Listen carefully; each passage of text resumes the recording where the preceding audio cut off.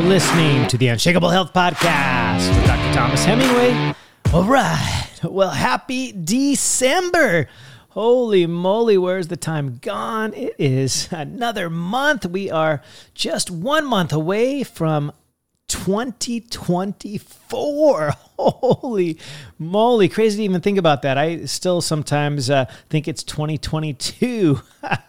Thank goodness I'm not writing my date on any papers or anything. I might get it wrong, but it's crazy. We're coming up on 2024.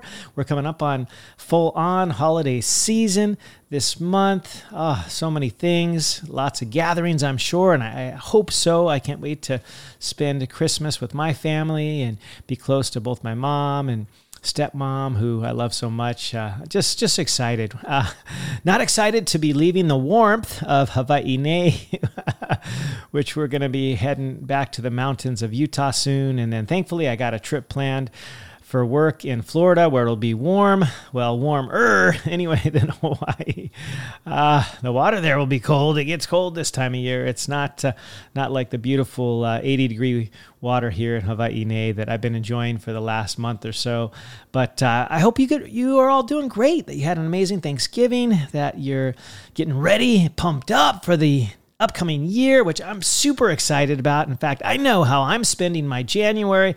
I am going to be rocking and rolling, doing all kinds of cool stuff, and I hope to see many of you at an amazing event called Align Breakthrough, which is happening in San Antonio the third weekend, the 18th through the 20th of January. If you haven't gotten your tickets yet, you better act quickly because they are going quick and they will sell out. So you got to grab your tickets, grab somebody you care about, go with them. It's so much better if you go with other folks and you can just bounce ideas off, grow together. It is the best growth, I would say, event of the year. This is amazing. It's going to be a dozen speakers, which many are just so prolific and amazing. Jamie Kern Lima, who is one of the first billionaires, self-made. She developed one of the most amazing companies, which she sold to L'Oreal, and then she was their CEO. Like, she is just a powerhouse, and she's just way down to earth and super cool. I've heard her speak, I don't know, 3 or 4 times, and every time she just brings it. And we are going to have her right there with us speaking to you, I hope, and to me. My wife and I, Brooke, will both be speaking, as well as some other amazing powerhouses like Trent Shelton, for example. Just so many cool folks are going to be there. You got to just check it out. Align Events Live. Make sure you grab your tickets quickly because they will sell out. And I can't wait to give many of you a hug. I'd love to sign your books, bring your copy of my book Preventable with you, and I would be happy to autograph that for you, write a little dedication to you. I'm just so grateful for you. I'm so grateful for each and every one of you for being a part of this movement, for picking up my book. And if you haven't already, please do that. Please grab a few copies this holiday season, share them with friends and family. I can't think of a better way to start your year than to dive into this book and dive into this event, Align Breakthrough. So excited. In fact, if you haven't already dropped a review over there on Amazon, please do, or over there on Apple Podcasts. You can still enter to win a free autographed, dedicated copy of my book, which I will personally send to you. I'm giving out 2 this upcoming weekend. And I hope one of those will be you. And the simplest thing, all you got to do to enter is you drop a review either on Amazon for my book or on Apple for my podcast right here on Unshakable Health. And you can tag me, you can message me about it. I see them all. I read each and every one. And I will draw one of you to get a free copy. Actually, I'm going to do 2. I'm going to do 2 folks are going to win a free copy of my book. So please, please, please drop a review over there on Amazon. Drop a review over there on the Apple Podcast app, or rate and review wherever you get your podcasts. I would just love to see that. They just tickle me. In fact, I'm going to read a quick review that I just saw over there on Amazon, and this was from Meredith in Texas, and she gives 5 stars, and it's a verified Amazon purchase. She says, very practical and empowering book, ! I love Dr. Hemingway and his upbeat practical strategies to live your best life, ! His enthusiasm is contagious, and I've learned so much from this book and his podcast. Highly recommend! Again, thank you, Meredith from Texas. Appreciate you so much, and thank you to each and every one of you who have dropped a review already. And and you will be entered to win, like I said, a free copy of my book. So I can't wait to give a couple of those out this weekend. So make sure you drop a review. Make sure you head on over there to Apple or wherever you do your podcast, rate and review, and that'll get you entered as well. So without further ado, I'm excited this week because I'm going to talk about something that it's really, I think, groundbreaking, just earth-shattering stuff that I wasn't taught in medical school. I was not taught this stuff, yet I think it's one of the most important features of how we can not only obtain sort of optimal, ideal, great, fantastic health, wellness, but how we can actually prevent disease. Did you know that right now, present day, 7 out of the 10 leading causes of death worldwide, at least 7 of them are primarily caused by things that we can prevent. So we're going to get into this. We're going to get into the show today, and we're going to talk about some of these important features because this wasn't taught to me in medical school, and it's still not taught to many folks presently worldwide, and it just breaks my heart because right now, present day, according to the latest statistics, at least 7 out of 10 of the leading causes of death throughout the whole world. This is not just US and Canada and Western world. Throughout the whole world, 7 of 10 are mostly preventable. In fact, they are what we call the non-communicable diseases. Things like number 1 killer, women and men, present day, throughout the entire world, number 1 killer is heart disease. Heart disease. And heart disease is largely preventable. Number 2 killer, stroke. Number 3, lung disorders like COPD, for example. 1, 2, 3, boom. Those are the most common causes of death right now in the world, and they are all largely preventable. The others, Alzheimer's and the dementias, is one of the top 7 of 10. Diabetes, kidney disease, these are also largely preventable. And so I can't get into this I just really want this to hit home. What's interesting right now, present day, in fact, this started about 5 or 6 years ago, which is not awesome. It's not something we should be proud of. I'm definitely not. In fact, I'm kind of appalled by it. It's the fact that the human life expectancy right here at home in the United States of America is going down and has been going down each and every year for about the last 5 to 6 years, even prior to COVID. COVID didn't help, of course, because it caused those who already had significant illnesses, health challenges, comorbidities. It caused them to die sooner, and also the elderly. And they just exaggerated this statistic, but it was already changing and going down. Our life expectancy was already going down prior to COVID, which makes almost absolutely no sense at all when you think about a big picture stuff. For well over 100 years and more than any of our lifetimes here, we've had prosperity and increasing life expectancy. Our life expectancy was going up and up and up each and every year for over 100 years, and now it's going down. Like, what in the heck is happening here?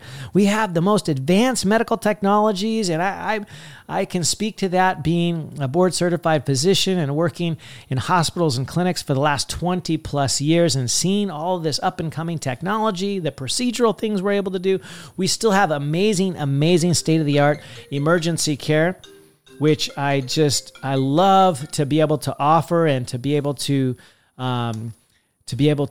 extend this to people, to have this opportunity to have amazing emergency care, which we still do in this country. But what we don't have is good chronic disease care or preventative care, or how do we actually, well care, wellness, how do we prevent these diseases in the first place? We do a horrible job here in the United States and most of the Western world on preventing disease, because just as I mentioned, 7 out of 10 of the leading causes of death right now, present day, are almost entirely preventable. And this was not taught to me in medical school. In fact, we were basically just taught the genetic, heritability, if you will, of disease. And there are absolutely disease conditions which you can inherit, and they are significant, they are severe, they, do run in the genes, things like cystic fibrosis, for example, phenylketonuria.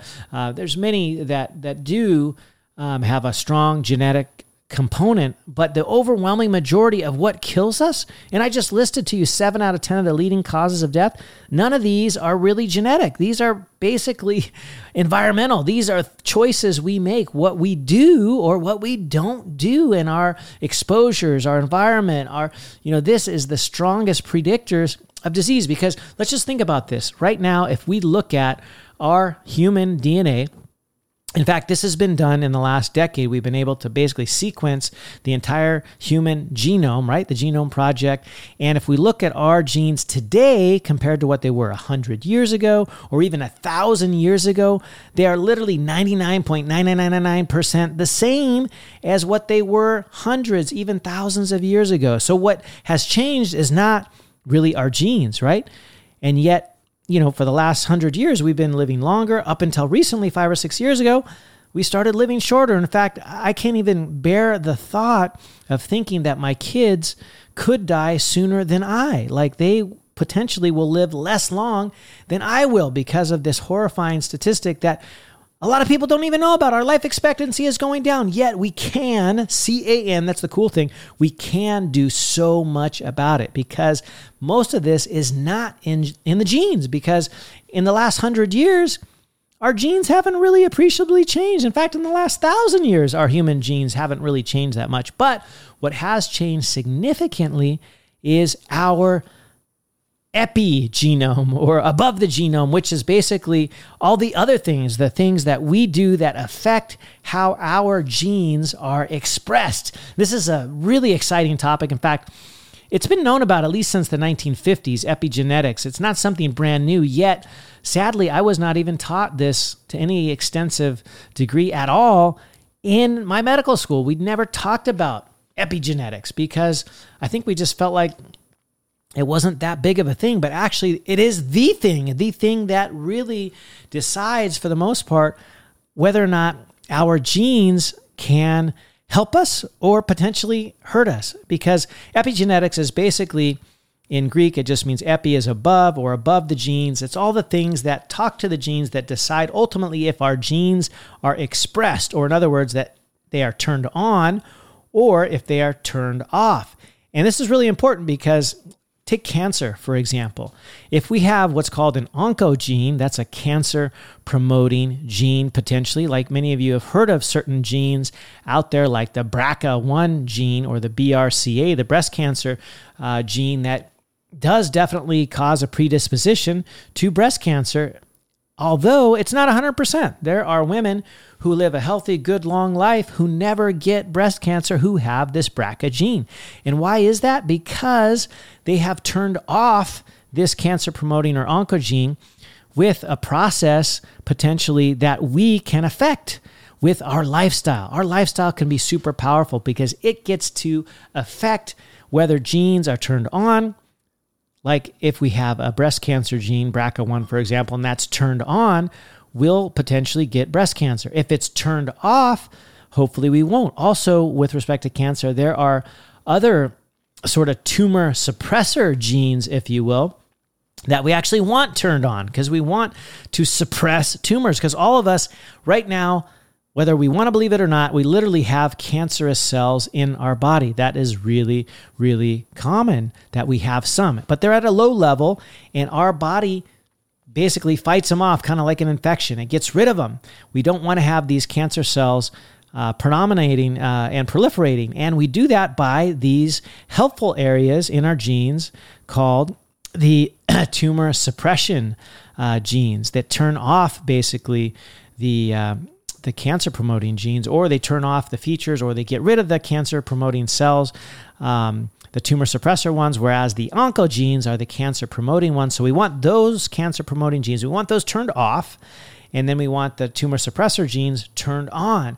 And what's the primary way that we do that? Well, there's a couple different ways that epigenetics can work. And if you get a little bit nerdy and geeky, get at the scientific level, there's something called DNA methylation, which is actually simpler than it sounds. It sounds super complicated, but basically you just take a methyl group, which is a carbon and 3 hydrogens, a methyl group. You just take that and you add it to part of the DNA, and that's called methylation. And when that happens, typically, now this is not This is not, super high-tech kind of stuff. It's basically just, like I said, one carbon atom, 3 hydrogens. That's called the methyl group. You add that to a certain area. Typically, that turns off a gene. And then when a gene's turned off, then you don't have what's called transcription and later down the line translation. So you're not actually making a protein out of that gene. So that's methylation. Methylation typically turns a gene off. And then when you demethylate or you take the methyl group away, then that turns the gene on. So let's say you have a cancer-promoting gene, right? A so-called oncogene. So this one, you want to be methylated. You want it to have one of these carbon and 3 hydrogens attached to that area there that keeps that gene turned off, because you don't want to have an oncogene, which promotes cancer, to be turned on, right? You want it off. So methylation is key. And many of you have heard of this whole methylation issue because there are folks among us that have challenges with methylation. Maybe you've heard of the MTHFR, the methyl tetrahydrofolate reductase enzyme, and that specifically has to do with folate metabolism. But this whole methylation process, some people don't have it as, should I say, effective as others. And you can actually get this tested. There's several genetic tests that look for this. But one of the things you can do to promote this to occur more easily, the methylation, is by actually having folate in your diet. Like real folate is best, right? If you're going to get it from your darker green leafies like kale or spinach, or the veggies that have that folate in there, that's fantastic. Also, adding folate to, for example, a supplement regime, a multivitamin, is a great place to get it if it's the actual form that your body can use, right? The methylfolate.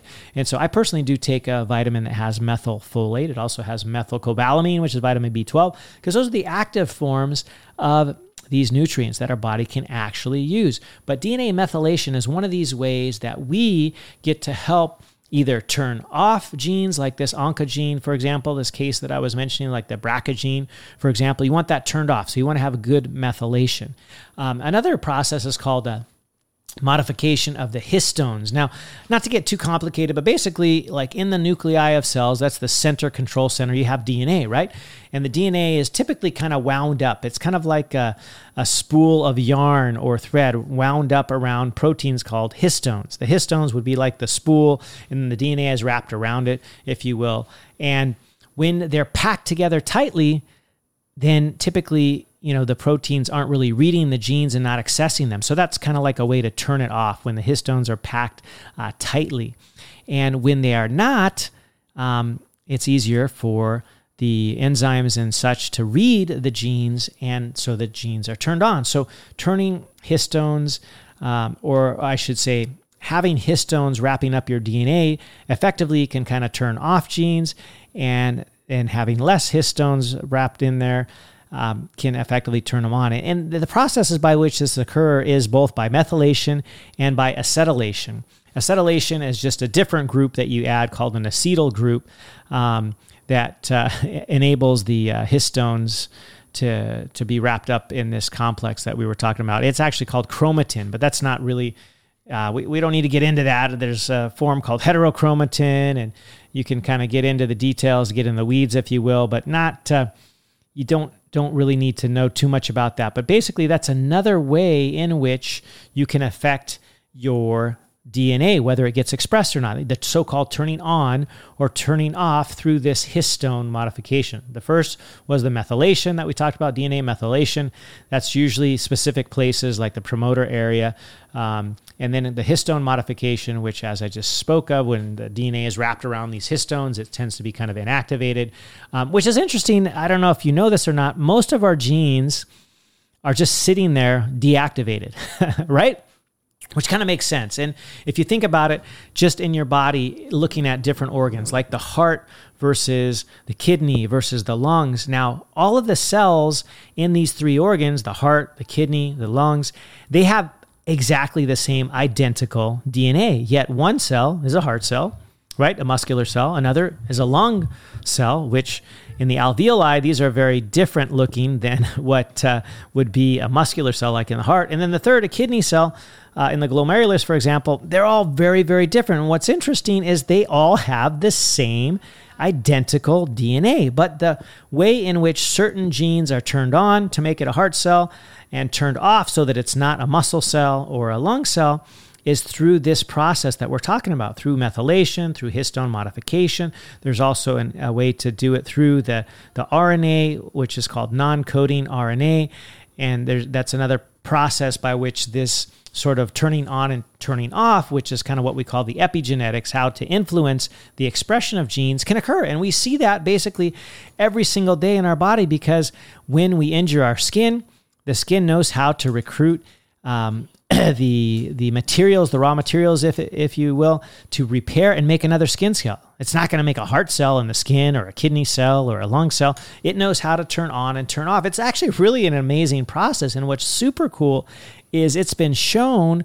that certain behaviors can turn on helpful genes and turn off those that aren't helpful, like the oncogenes, right? The ones that cause cancer. Certain behaviors like exercise have been shown to turn off those cancer-causing genes. Like really cool stuff. And this is, like I said, something that I was not taught at all in medical school, yet it happens, and it can be seen very readily. Like I just mentioned, what makes a muscle cell different from a heart cell, different from a kidney cell, different from a lung cell. Basically, this is epigenetics. This is the turning on or turning off. Another interesting feature is that as we age, our epigenetics change, right? At birth, we don't have the same number of methylation sites like we did as a newborn, for example.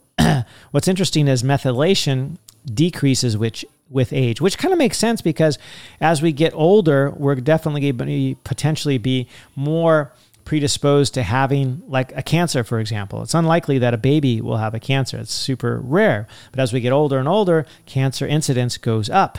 And remember how I said DNA methylation typically turns off genes, like a cancer gene, for example. And as we age, we tend to have less DNA methylation. In fact, one of the most commonly used tests nowadays to sort of measure what we call our biologic age versus chronologic age uses this feature of DNA methylation. And I talked about this a little bit in a previous podcast that I did a while back, so you can take a look at that, where I talk about longevity and how to measure your so-called physiologic age or biologic age versus what we measure every year with birthdays, right? Our chronologic age. And you can actually have, for example, younger physiologic age than your chronologic age.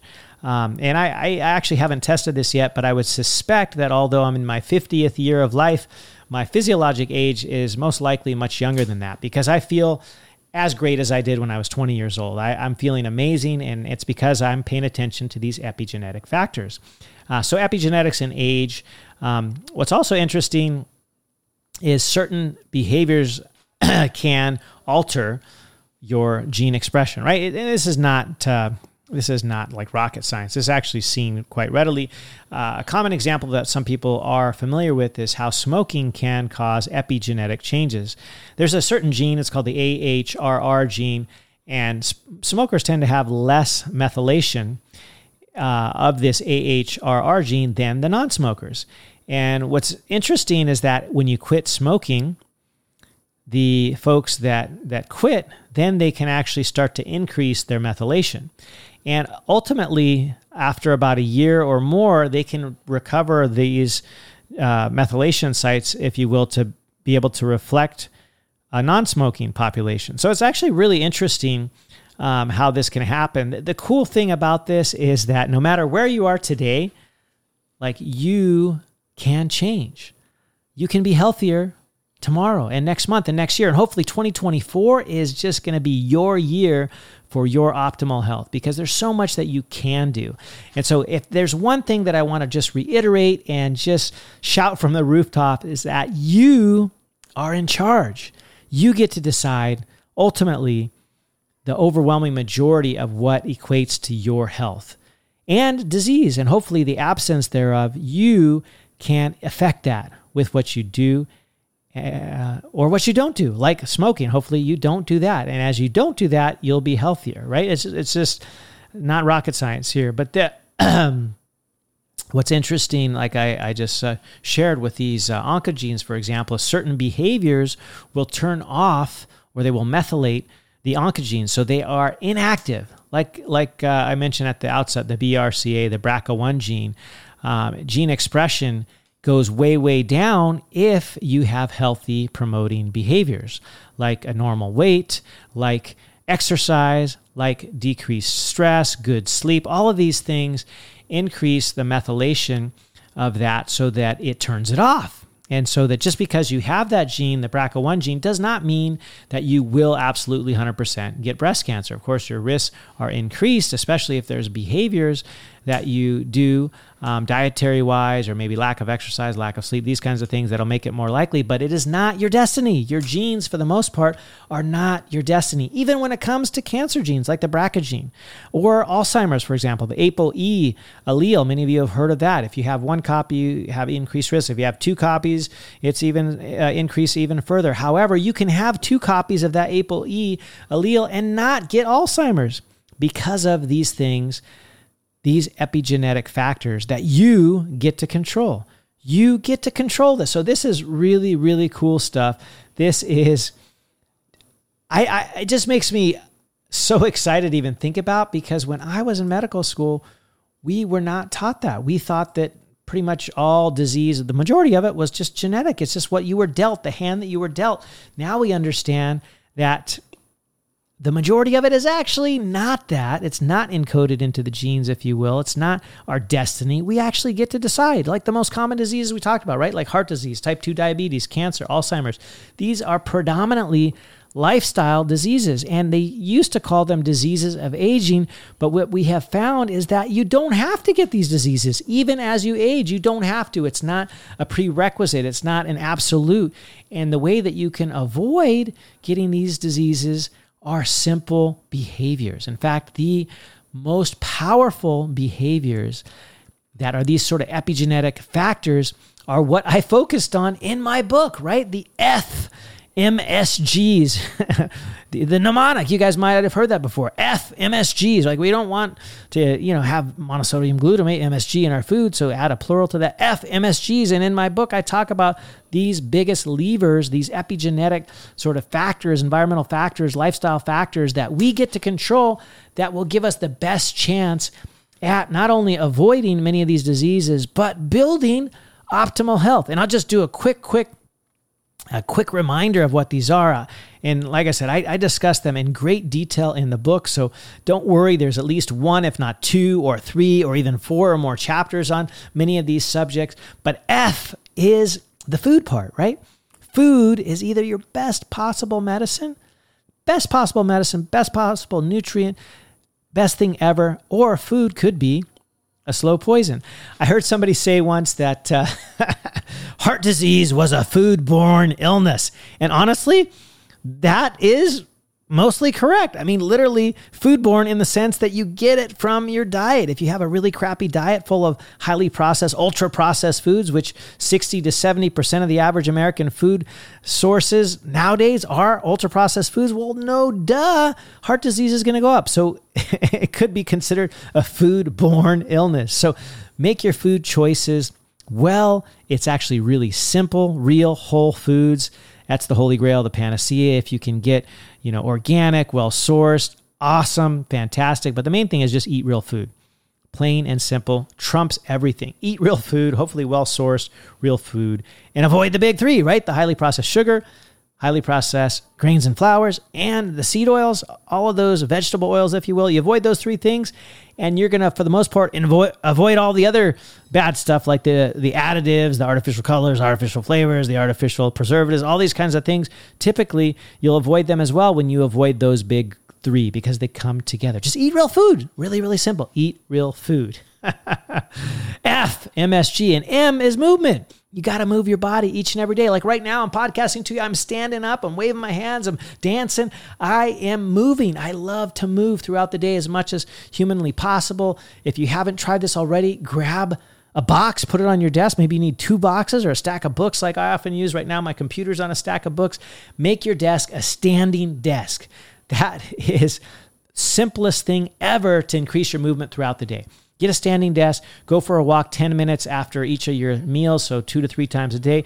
You're moving for 30 minutes right there with a simple walk. Like, so easy. The things are not difficult. Make sure you include 2 to 3 days, hopefully closer to 3 of resistance training or some kind of strength training with body weight. Like I'm doing air squats right now while I'm talking to you, or you can do lunges or burpees or the plank, or you can lift some dumbbells, barbells, whatever. But do something with weights 2 to 3 days a week. Movement is critical. FMSG, sleep.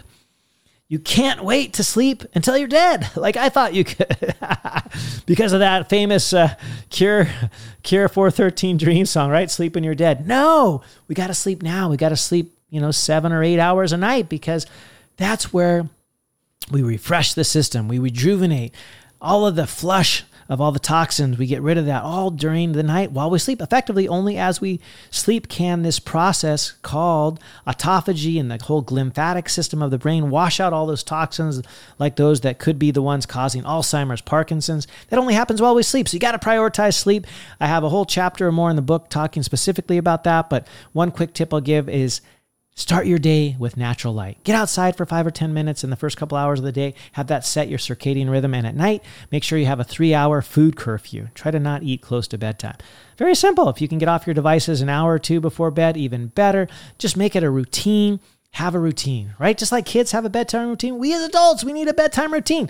Anyway, grab the book. It'll tell you all the deets on that. But FMSG, sleep. G, oh my goodness, my favorite topic of all times is gut health. All disease begins in the gut, said Hippocrates 2,500 some odd years ago. I say, Dr. Hemingway says, all health begins in the gut.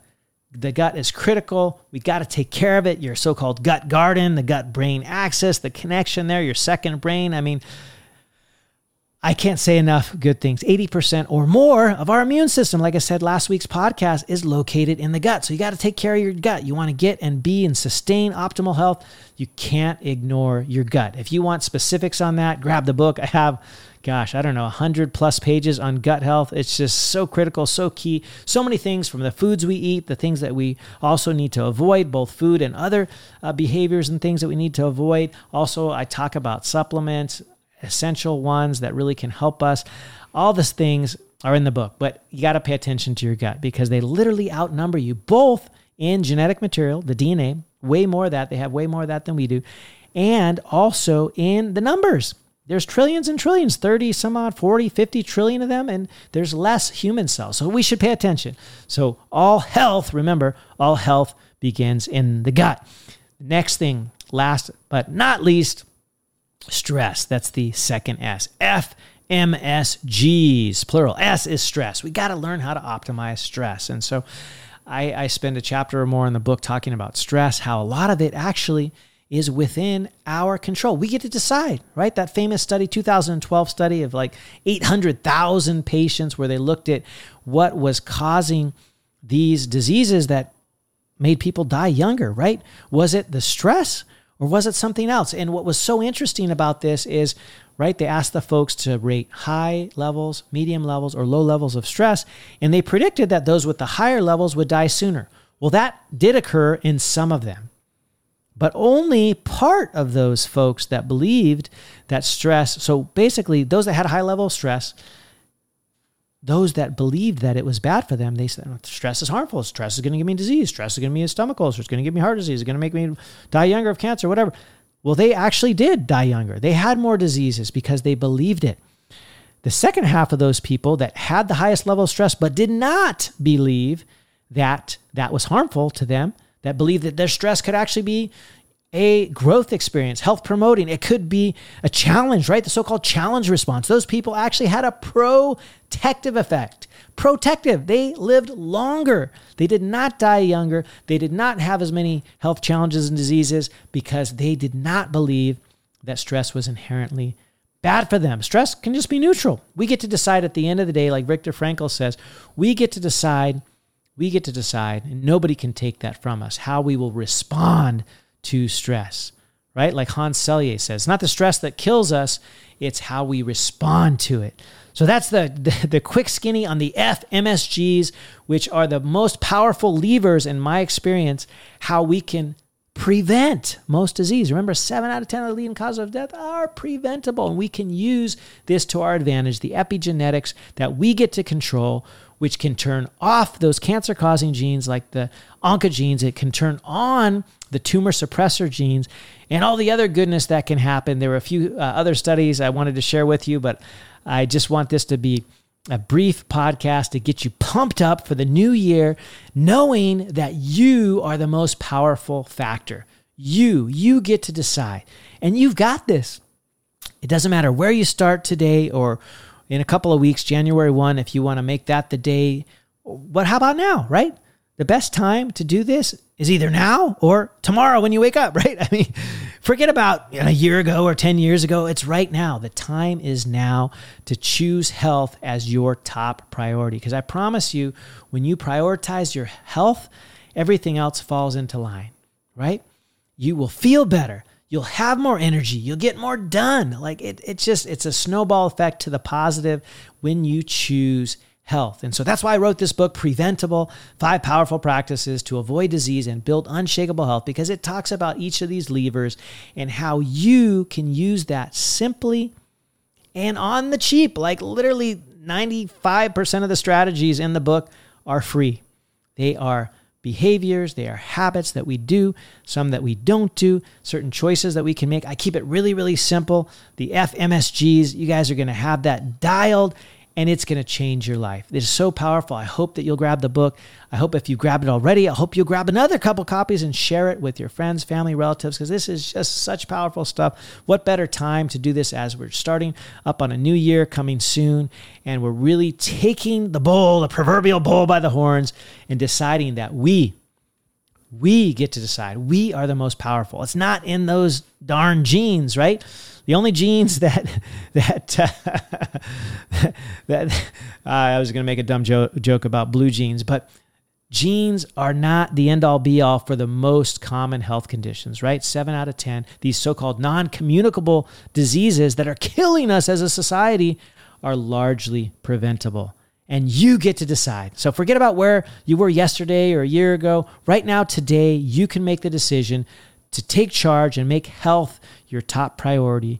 And I promise you, you're not going to regret it. You will feel better. You will have more energy. You will be able to do more, give more, serve more, because you'll just feel like it. You'll feel amazing. You'll be smiling. You'll want to help people because you'll just feel so much better, have so much more energy, because health, I'll be honest with you, 20 plus years as a physician, never once, not even one time have I ever had somebody come to me and say, "Hey, doc, I'm so upset. I'm so peeved. I can't believe I have such amazing health and I'm so mad.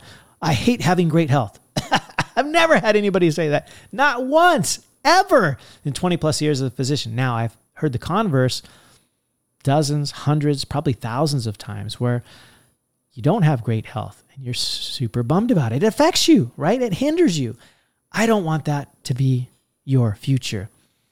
I don't want you to be encumbered. I want you to be able to do what you want to do, live the life that you want, be able to take a walk with your favorite person, be able to throw ball or hang with your grandkids, be able to climb up a flight of stairs at any time in your life, like be able to grab the groceries and pick them up and be able to put them on the shelves of your home, like whatever you got to do, and do stuff that you just love, like dance or run or walk or play a sport or whatever you enjoy. I want that for you.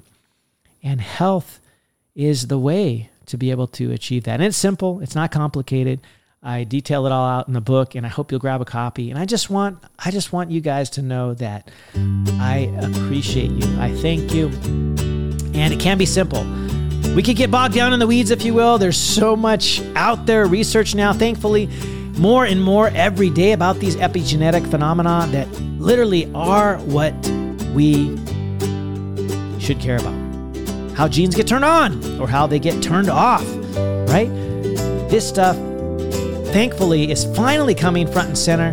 More folks are becoming aware of this strong potential that we have within us to decide take charge of our health. We get to decide whether we have these 7 out of 10 leading causes of death like we can do without. And we can do that by choice of what we do each and every day, or what we don't do, right? Like, don't smoke, don't sit on your butt all day, don't not exercise. We get to do this, and it is simple, it is easy, it will change your life, and I am going to be sharing this till the end of time. As you know, my goal is to not only stay healthy, be healthy for the decades, but I want to continue to be active until I'm 100 plus years old. I'm going to be, and I'm going to say it right here because I want you to hold me accountable, the first surfer to continue to surf at 100 years old. I'm going to do that, and I am on a roll because I'm teaching my kids, and they're keeping me honest. They keep me moving. They keep me doing the things that will move the needle, and I hope you will too. Until next time, a big aloha, mahalo, and thank you. Aloha.